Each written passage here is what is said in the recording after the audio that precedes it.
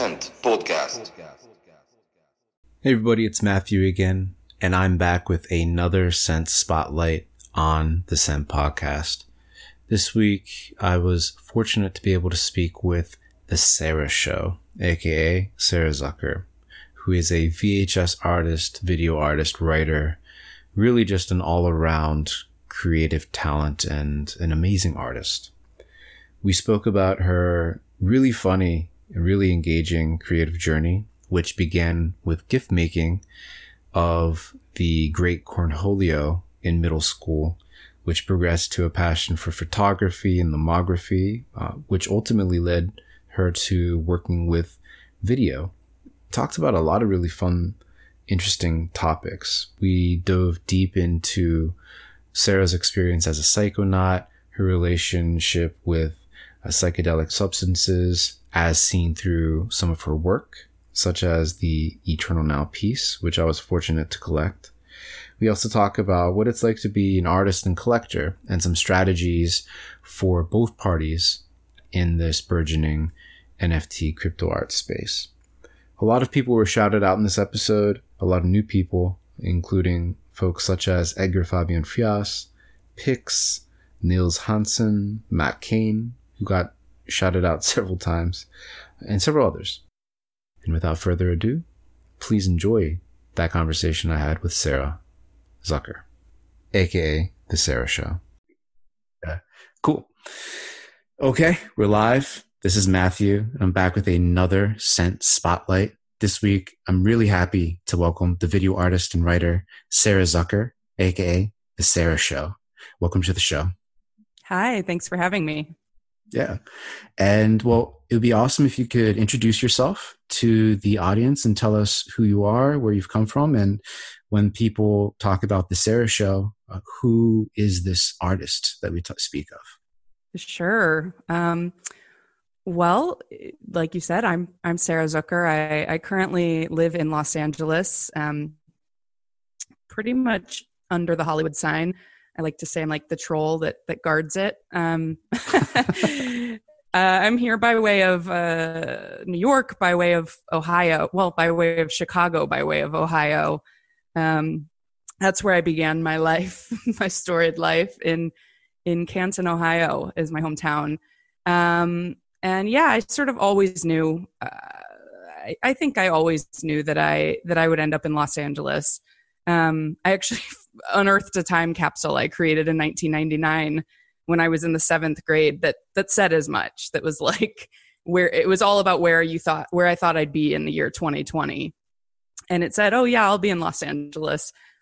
Didn't get all the predictions right, but that one I was like, okay, yeah, this has been on my radar for a while. And yeah, as an artist, like you said, I identify as a video artist. I identify as a GIF artist, a glitch artist, a multidisciplinary artist.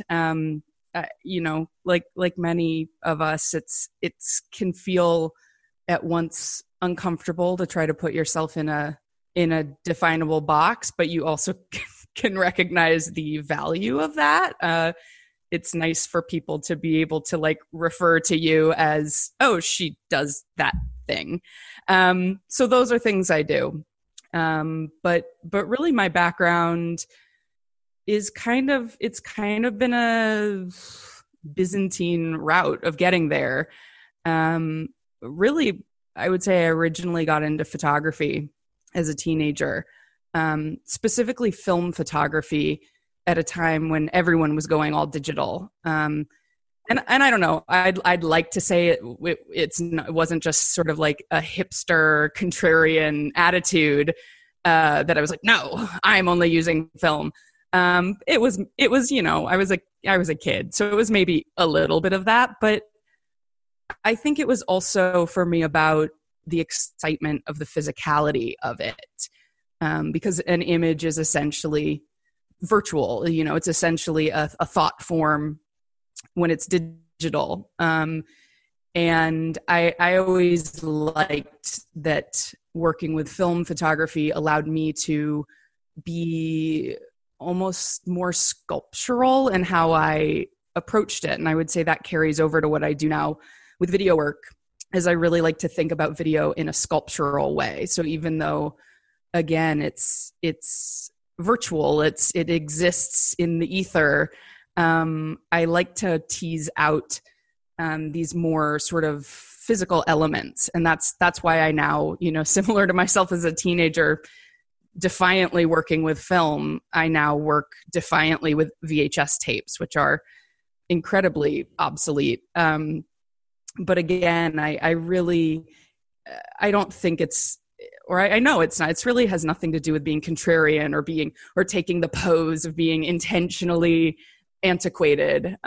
It's really for me more about, I like the container of it. I like, I think as artists, having any sort of container, any sort of limitation actually is a tool for your creativity.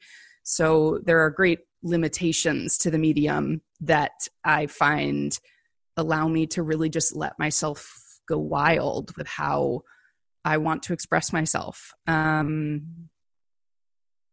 But yeah, so photography was really how I got into it all. And I studied screenwriting, and that's still very much a huge part of my practice and what I do. And it really informs my art, and it informs my life, thinking about things from a narrative perspective, and thinking about, the confluence of what we would consider film and what we would consider art. Mm-hmm. That's fascinating. And you kind of touched on the creative moments, or the key creative moments in your life that have led up to now. But I'm wondering if you could kind of trace in a little bit more detail the creative life journey that has seen you become a prolific GIF artist with like over 5 billion views on Giphy, starting your own animation studio, Yo Merrill, writing, and then being a Jeopardy champion. Your life is so freaking awesome. Oh, thanks. I'm just curious to hear from your own words that life journey. Sure. I can't point to an exact moment. I think like my parents have told me, they're like, we knew you were never going to become like a scientist or something. Like it was pretty clear from my earliest days that I really just like my number one passion and value is creative expression. I have this photo I found of myself as like a 3-year-old with all my paintings that I had displayed on the floor of the bathroom, and was like welcoming people into my gallery of like who would like a painting, And I when I found that photo, I was like, yeah, that's telling. And then it's funny, like with GIF, that is such a serendipitous route that I made my first GIF when I was 12 to advertise a web ring that I had for my GeoCities website. And I got really into making GIFs. And I think at the time I was making them in like Microsoft Paint, and maybe using like a web tool or something to animate them. I'm not even sure. And then I had this like sort of watershed moment in the 6th grade where, we'd have like computer lab time, and your class would just you'd have an hour or two in the computer lab to do like an independent study basically. And I was really obsessed with Beavis and Butthead. And I was editing this GIF of the Great Cornholio, like a GIF I had found on GeoCities, but I was editing it to have really, I was 12. I was also like a 12-year-old girl. So I was editing it to have all this like sparkly rainbow text that said like, give me TP for my bunghole, like, very high minded. And I was editing this GIF, and my 6th grade teacher, who was, for lack of a better word, just an asshole. Like he was going to have me expelled, and of course, I cried. It was so embarrassing, being shamed for like GIF making in the 6th grade. And I think about this all the time, how like this thing I do is obtuse, but like the people who get it. And the people who don't get it are like, can be almost like violently against it. But I don't know. It's just a memorable moment for me, because when I think about this history of GIF making, I'm like, oh yeah, there actually was this like really intense moment very like pretty early in my life. And then the photography for me in high school, I got really into this movement called Lemography. So it was like these film cameras. They basically salvaged all these film cameras that glutted the market after the fall of the Soviet Union. Because the Soviets had these great optics, like great glass optics. They both sort of were imitating the high-end Japanese optics, but they kind of came up with their own approach to it. And people in the West had never seen cameras like this because the Soviet Union was closed. So all of a sudden, Westerners had access to all these like awesome cameras for dirt cheap. And these Austrian marketing students saw an opportunity, and they created this thing called Lemography. I'm saying thing, it's a company.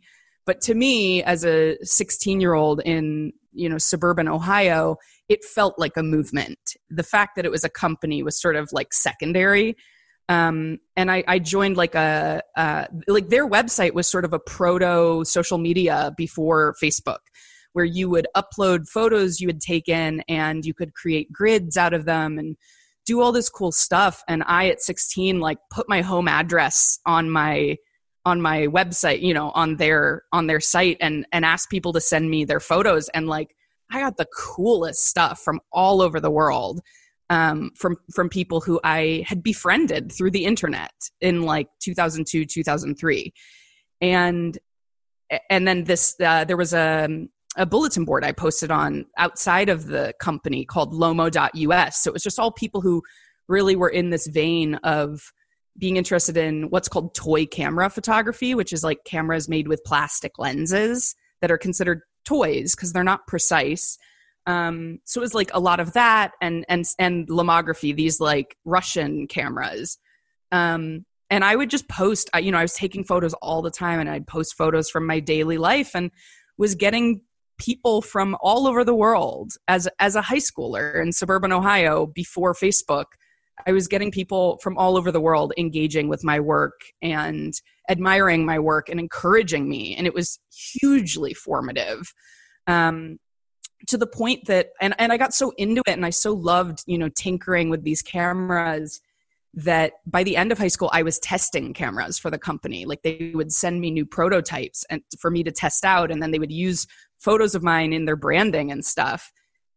And in the course of all that, I went to Chicago for college. I studied theater. It was there that I sort of realized maybe I wanted to be an actor, and I sort of shifted my focus there to screenwriting, because there was a screenwriting program that I'd gotten into and found I had a knack for it. And again, I had certain champions there who were really encouraging me in that regard.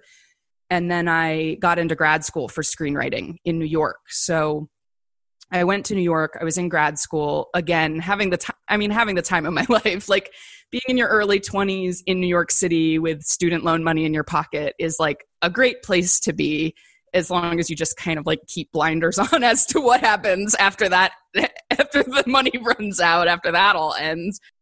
But at that time, it was like the time of my life. And at that time, the Lemography had a store that was like a block away from where I went to school in Greenwich Village. And so I started working there, and I would have people come in to this store, because New York City is such a hub of like the globe. I'd have people come in who I remembered from that I remembered their screen names from when I was in high school. Like, because I put it up on my Lemography website, like, oh, the Sarah Show is like, I'm working at the New York store, like, come see me. And people would come in looking for me. And even long after I left that job, people would come in being like, is the Sarah Show here? I heard she works here now. Which, my screen name, by the way, the Sarah Show, I came up with when I was 8 for AOL Instant Messenger. Shout out AIM. Nice. Yeah. Shout out AIM. And it's one that, like, trust me, I'm in my 30s now. There have definitely been times where I've been like, maybe I should change that. It's a little infantile, and I've definitely had people read me for it or try to come for me and be like, yeah, what's that? Are you just like an attention whore? What's your deal? And it's kind of that thing where at this point I'm like, this is now been my screen name for like 25 years. So many people from so many different eras of my life know me by this screen name that I almost think of it like provenance, that I'm like, yeah, I'm like my photography from that previous era of my life is also associated with the screen name, The Sarah Show. And as is the GIF I made that I got in trouble for in the 6th grade, made as The Sarah Show. Like, I kind of am at this point where I'm like, oh, I know. It's the kind of name an 8-year-old comes up with for their imaginary show in their bedroom, because that is what it is. Like, that's what it is. So, but yeah, so that's all to say, after Lemography, it really was just, like any of us, I think we have to allow ourselves to naturally shift. And the film photography just started to get really expensive. Like, when I was in high school, I could still take my rolls of film to the local grocery store and pay $4 or $5 to get a roll of film developed.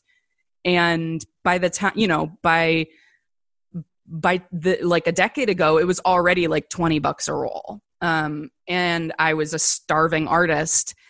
I had to leave New York City when I ran out of money, and I lived in Ohio for a year, and with my parents, and like saving up money and planning to move to Los Angeles. And during that time, that was a really pivotal transitional year, not only because I think I needed a certain amount of humble pie. I had really, it's not that I wasn't such a crazy egomaniac, but like anyone, it's like in your early 20s, you just have this sense of like infallibility. And I don't know. I think in the long run, it was good for me to sort of be reminded, like, no, appreciate when things are going really well, because then they aren't, like, the good times end.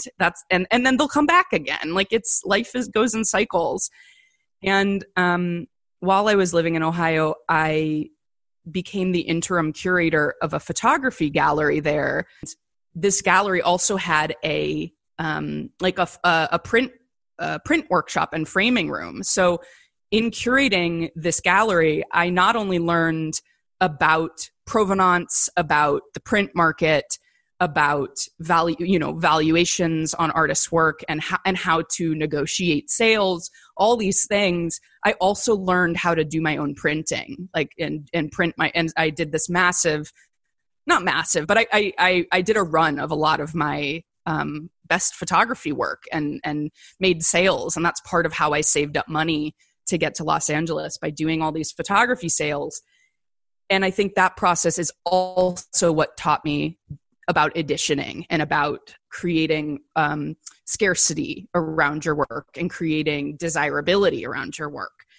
And at that time, a friend of mine gave me a software that someone she knew had developed that it was essentially a mixer for video, for live mixing, which, this was around 2011, and there wasn't really much like that out yet.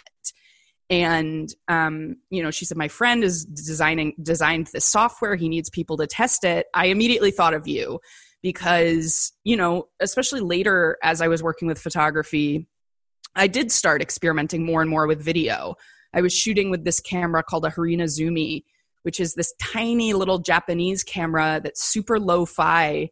But it had just this I just loved the aesthetic of it, this really gritty. It in some ways almost mimicked like an 8mm look, and it shot photos and video. So I'd been shooting a lot of video on that. But really it was my friend Natalie giving me this software that got me starting to think about video and noodling with video. And then when I finally did move to LA at the end of 2011, I almost immediately, because I'd been doing live video for my friend's band in Chicago. So upon getting to LA, I immediately started doing that. I started doing live visuals for my roommate's band in Los Angeles. And I realize now in retrospect, like, I got to project at some of the biggest venues here, which really, if nothing else, like anymore, if I go to a concert, I'm like, oh yeah, I was here like 7-8 years ago. And so I almost immediately got my first music video commission, and it just kind of all snowballed from there. But at that time, I was really using a mixture of footage I was shooting myself and found footage, archival footage, interesting stuff I was just finding on the internet. And that's when I started, in 2014, I started my other studio, Yo Merrill, with my then girlfriend, now wife, Bronwyn, because we had an opportunity to do GIF animations for the Brooklyn Museum. And it was, as far as, I mean, there's a press piece about us in The Cut. I didn't really do the due diligence to make sure this is true, but I would assume they did, that they said it was the first time a major museum had commissioned a GIF art series. And then I would say I think it was end of 2014 into 2015. So really not that long ago in the grand scheme of things. That is when I started going, I wonder what I can do with VHS. And I started collecting vintage gear, and it's a scene. There's definitely people out there that make new equipment for working with VHS, working with analog video. So I have some of that too. I have these devices that let me apply all these like glitch effects and stuff. So between the new stuff, the new cool equipment I have and some of the vintage equipment I've collected, I over the years have just built out this analog rig that has 2 TVs, mixer, all this stuff. And then I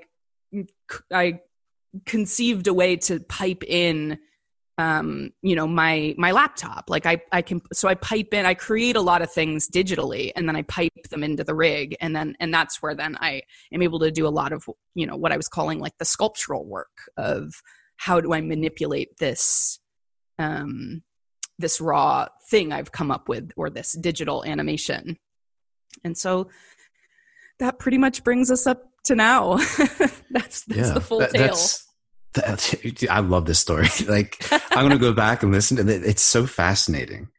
And I love where we ended up on the VHS work, because for me personally, when I first came across you, I think it was on Super Rare, and it was your VHS work that really caught me. And shortly thereafter, I was recording a spotlight with Matt Kane, and we were talking about you, actually. And he's just blown away with how you are taking this old tech and you're pushing it further than anyone back then who used it professionally had ever thought to push it. Like, looking at the pieces that you make using VHS, it's just so striking. But I'm curious, from your perspective, when you're creating your works, like, for example, the Eternal Now, what part of you do you think is reflected in these pieces? Is it like an experience? Yeah, I'm super curious to hear from your perspective. Wow, I love that question. It's funny. I last week was talking to a collector and curator who I was putting together a portfolio of work for him.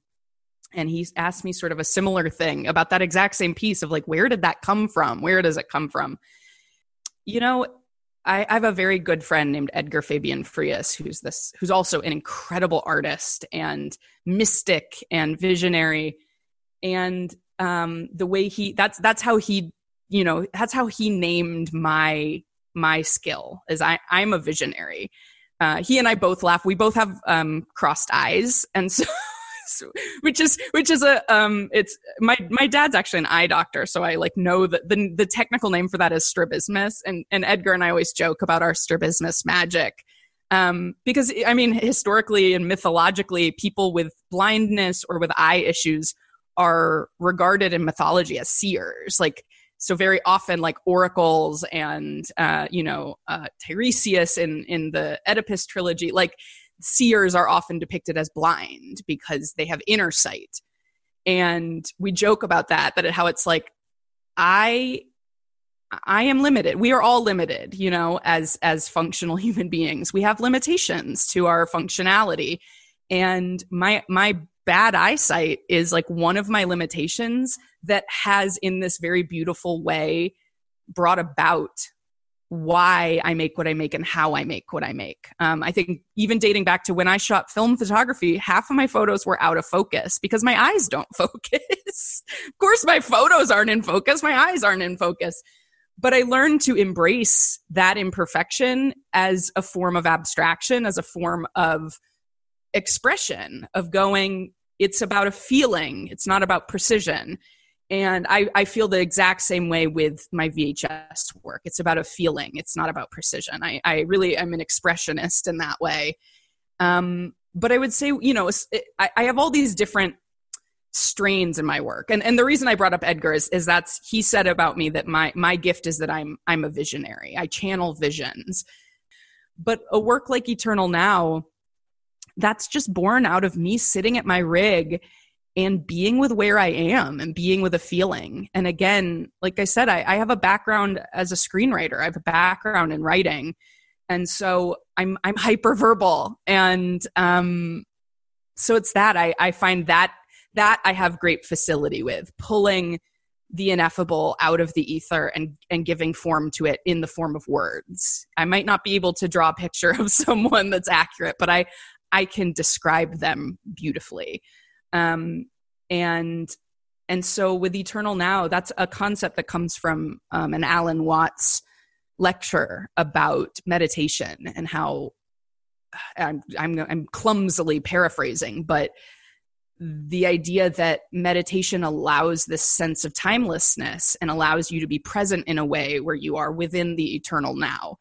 And that's actually a phrase that really I seized on in 2012 during an acid trip, which I've only very recently come out as a psychonaut. At 22, I sort of got that first glimpse of it, and then have been fortunate to be able to have these acid trips, every couple years where I really get to touch that space again. And in 2012, that was when the concept of the eternal now really came to me, and in a way where I realized the notion of it is about recursion, and video feedback is about recursion. The concept of an image or concept or number that repeats on itself, and how each iteration is then including the previous iteration. So much of my work is, physically incorporates video feedback. I'm pointing a camcorder at a TV screen that is receiving the feed from that camcorder.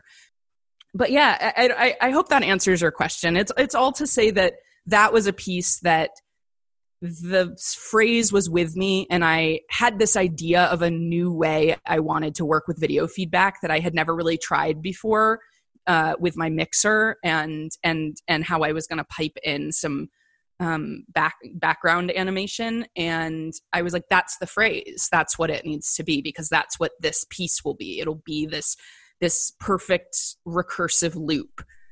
I mean, you more than answered the question. And I mean, when I first came across this, I'm so thankful to have had the opportunity to collect that particular piece. But when I came across it, it was that recursive nature of the image. I was like, fuck yeah. And it took me back to, this is so crazy. When I was in high school, literally the weekend after we graduated, senior year, I had my first acid trip. I was working at Blockbuster, wrapped up one night, came home with a friend, and I was a video store person too. Yeah. Yeah. I could have imagined. But it was a crazy night. It was very long. And the next morning, I just went on this crazy bike ride. I was still full of energy. I was coming down. It was just very clear. And I just remember to myself just repeating in my mind, for whatever reason, just be here now. Be here now. And that concept of being here now, and how that just over time, every moment just overlays onto your life and is always a part of it. But it's focusing on that now is so incredibly, crucially important. And I saw this piece and I was like, this is the Sarah Show piece that I need to put in my collection. So I love your story. Well, that makes me so glad that you collected it, maybe because I don't think I said that in the description of it. Never, no. This came out of it. I'm curious how you approach work that ultimately will be put on sale? Like, I mean, just keeping it in the realm of like tokenized art or crypto art, whatever you want to call it. When you approach a piece that you'll ultimately put on the marketplace, what is like your process from conception to ultimately putting them up for sale? Well, it's interesting that recursion came up, because I think that where I am with my crypto art practice right now is definitely recursive, in the sense that the sales I make inform what I continue to make. And I'm sure that's probably true of most crypto artists to varying degrees. Some people, it's very clear, and I don't mean this as a criticism, but some artists, it's very clear that they are seeing what is selling, they're seeing what is making the big figures, and they are replicating it, or they're letting that really strongly inform their future pieces. And then with other artists, you see that it doesn't inform it at all. They're just making what they make. And I am somewhere between those two poles. Because the bottom line is, I think, as I said at the outset, I am multifarious. I am multidisciplinary. I have many different strains in my work. I am often resistant to describing myself as a VHS artist, or sometimes even as a video artist. I typically just describe myself as an artist, because, again, while I recognize the value in being specific, like I really recognize the value in being specific, I also recognize the value in needing some room to move, and needing some room to experiment and grow and change and do something completely different. I've always been that way. I will always be that way. I do not like getting painted into a corner. And I recognize that there's a downside to that. But that being said, what I can do and what I like to do, and what I am now seeing does help yield sales, because it's giving people that context. That collectors need a context for what is the work, where does it fit into my body of work, where I almost think now about my different styles as series. I have my video drawing series, which I draw with this 1991 video painter.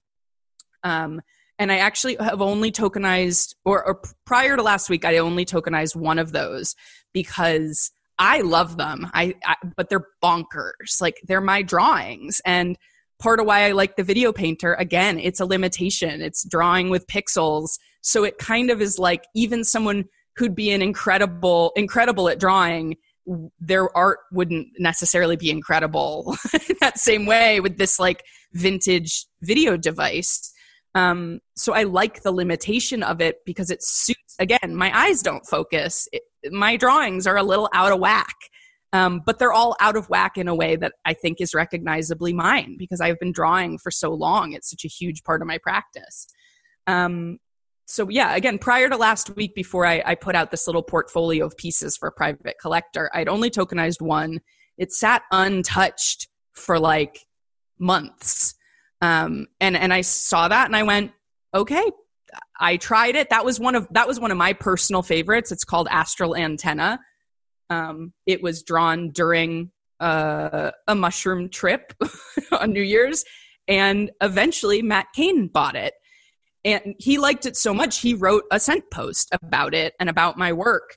And it was that, again, that's what I mean by I am not someone who is, I am always taking in feedback, good and bad.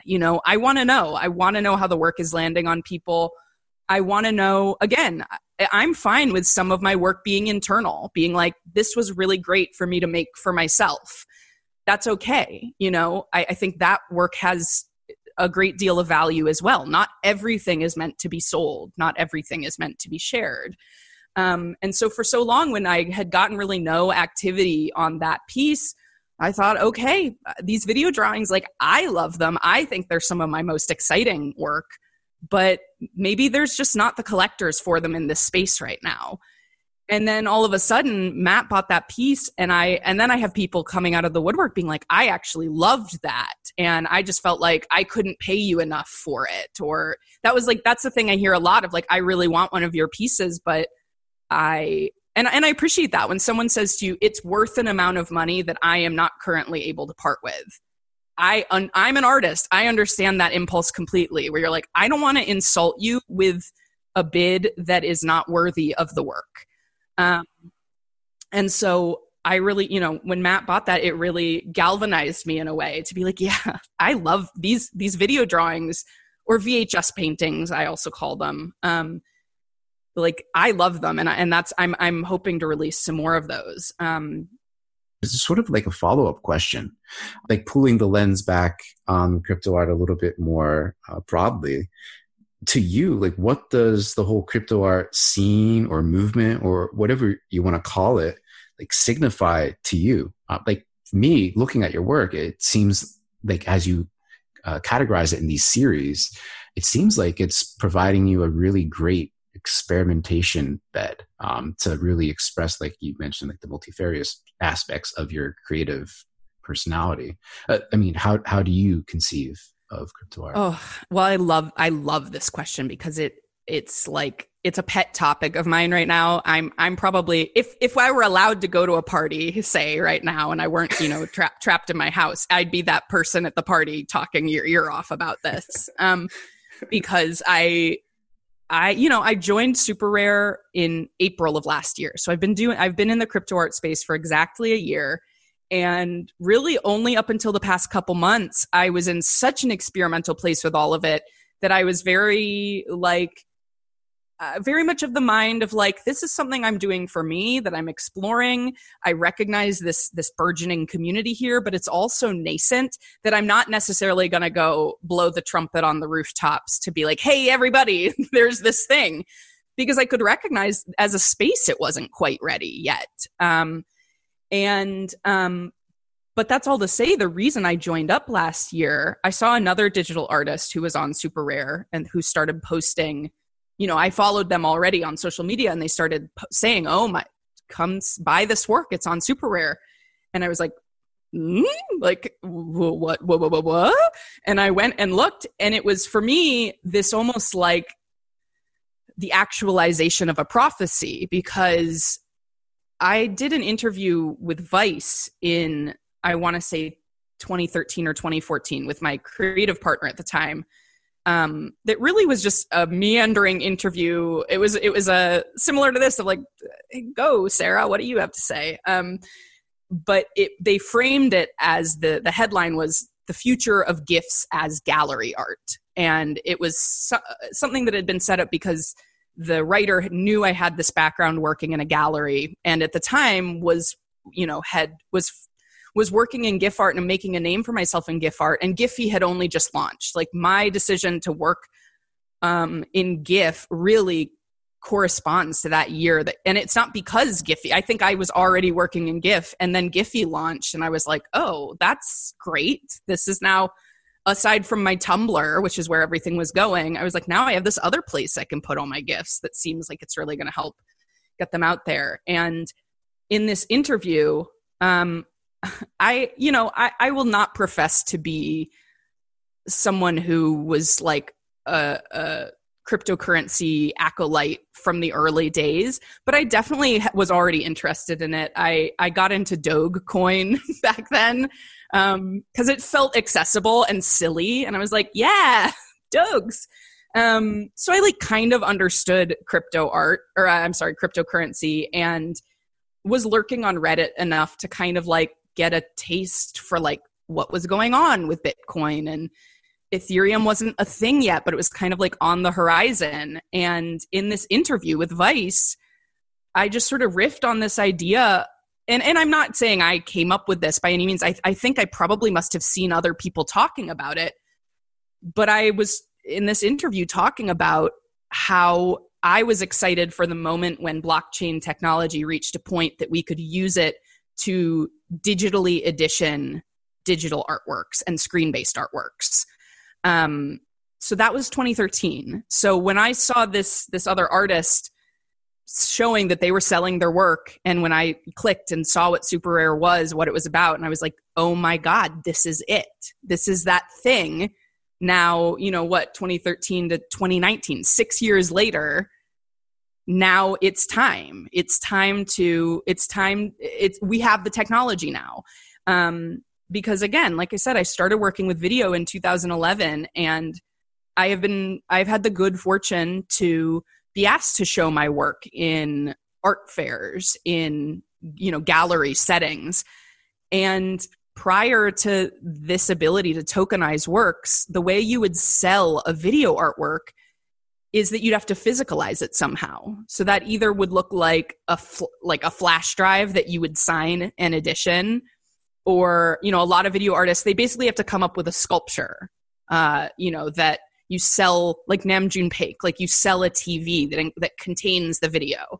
Well, that's a sculpture that incorporates video. That's not the video itself. So that need to physicalize the work. And again, I know because I took that route when I did the spring break art fair, where I got a golden flash drive. Like, it was a gold covered flash drive that I signed. Like, and I presented it in this beautiful box, and no one bought it because it's like, who the fuck wants to buy a flash drive for $2,000? But it was like, but the video, the video work, that's my valuation of it. That's what it was worth. And so it's all to say that, for me, crypto art, and it's funny you asked this, because I think just yesterday I'm doing a massive overhaul of my website that's literally like years in the making, which is embarrassing. As a digital artist, I don't know, maybe I'm not alone in that like, for some reason my personal website is like the last thing I update, the last thing I mess with, because it's just like, oh, how do I explain myself now? I don't know. I'm in flux. But as of late, I've been like, okay, some of these things are like years out of date. You have to update this. So yesterday I added a snippet about crypto art to my bio, and it felt monumental. It was like, oh, this is now at a point, and I have now established myself enough in this community and in this space that I feel this is worth mentioning in the way I describe myself, that this is something I think I already, in the past month, I've started to see other artists who I have followed on Tumblr or on Instagram, other digital artists who I've admired for a long time are starting to join the space, like Pie Slices and Trippy Yogi. These people joining where I'm like, yes, like, come on in, the water's nice. Like, because these people are so talented, and I have admired their work for years. So it's just like, with every person who joins the space, there's also that excitement of like, oh, we all rise together.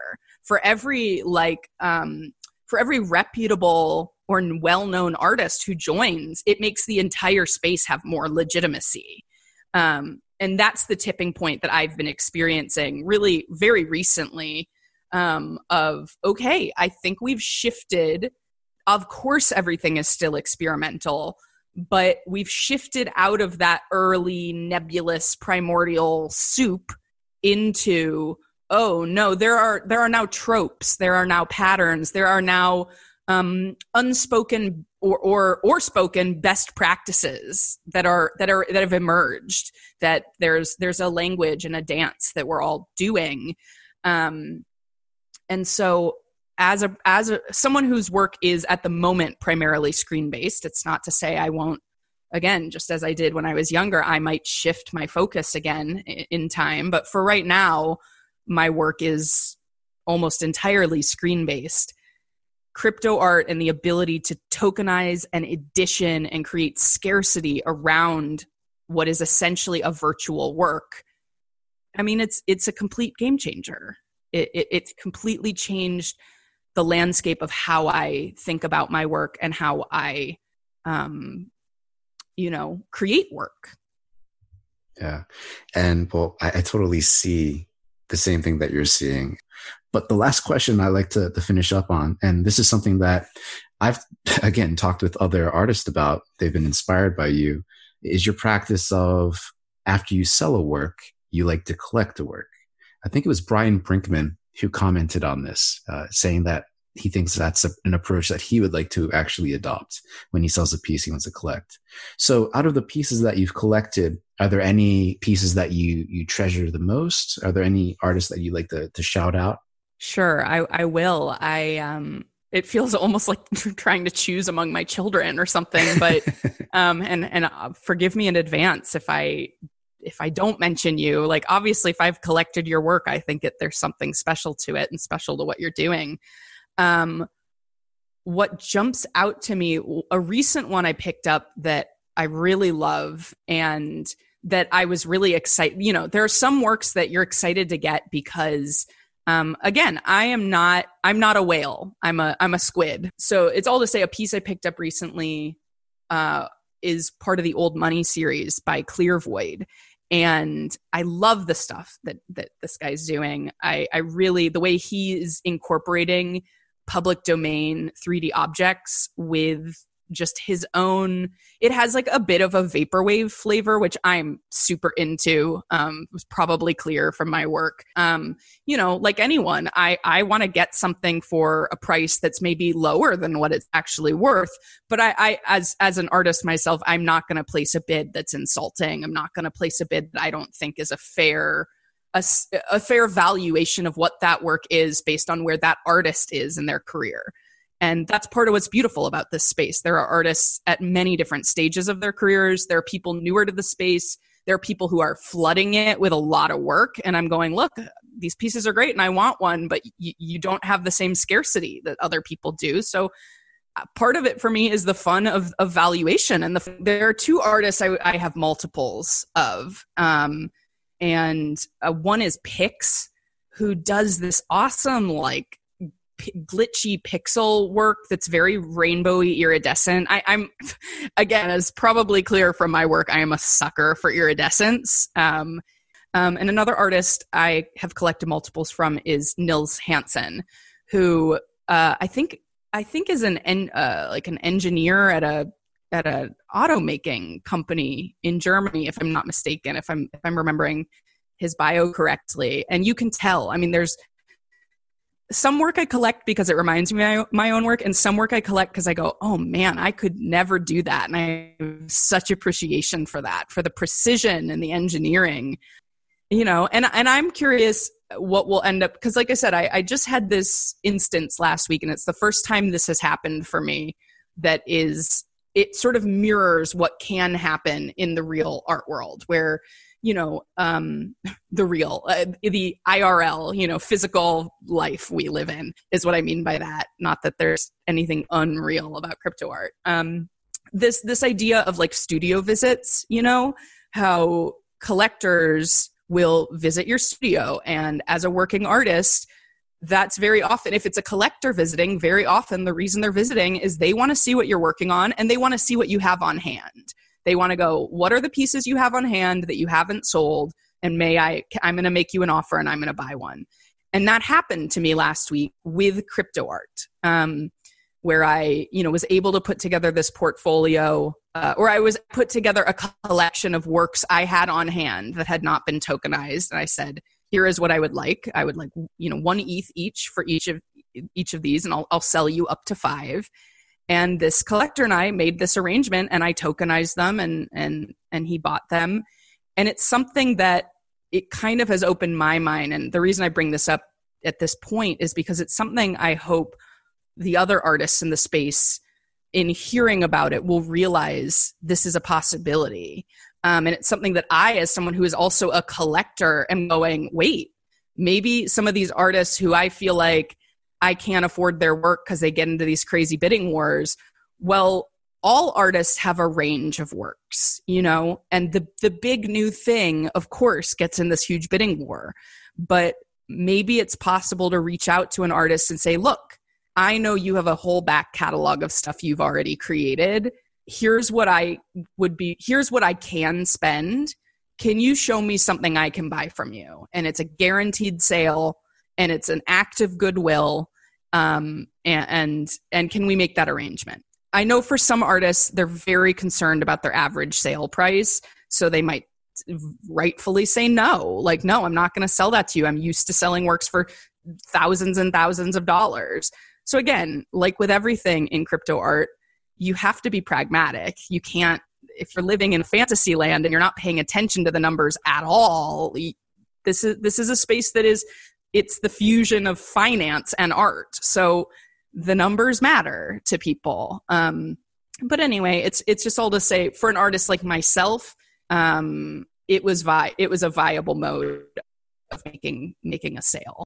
Totally. And well, that's a fantastic insight, that sort of approach. It's one that I haven't thought about it, but it's something that I've actually done myself as a collector. But I feel like having someone like yourself talk about that will definitely open up the doors, I think, for other artists, other collectors to approach the collecting in that way. That's awesome.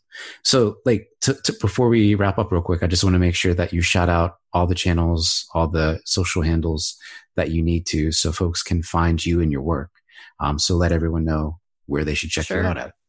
Well, since circa 1996, I'm the Sarah Show everywhere, except for Facebook, which annoyingly, I am the Sarah Show on Facebook, but that leads to my personal account, and I'd prefer people go to my Facebook page, which is what I use for art. So on Facebook, I'm Sarah E. Zucker, but you'll still find me. Got it. Well, it's been an absolute pleasure to finally speak with you, Sarah. I know we had a couple of weeks technical difficulties in getting this together, but I'm so happy that the world is one big technical difficulty right now, so it tracks. Amen. Well, thank you so much, and I'm really excited to continue to watch your creative journey unfold. And if there's anything else or anything that I could ever help you out with, feel free to reach out to me anytime. But thank you so much. Very much. Hey everybody, it's Matthew again. I hope you enjoyed my conversation with The Sarah Show as much as I did recording it. If you aren't already, make sure that you are subscribed to the You Deserve a Drink podcast wherever you listen. And if you know anyone whom you think would enjoy conversations like this, please recommend this episode or any episode to them. Next week, I'll be releasing the spotlight that I recorded with Paola. I'm really excited to finally get that out and get more eyes on a very, very exciting creative talent. And many of you have probably already seen that Whale Shark has gifted the You Deserve a Drink podcast a monthly grant of his social currency whale for the next year. I'm still thinking about how to best distribute the whale currency to our listeners. Rizzo and I are actively thinking about the best strategies for that. We're soliciting ideas from the community too, of what you guys think would be fun ways to incorporate the whale social currency into the You Deserve a Drink community. So with that, I'll see you on the flip side. Santan.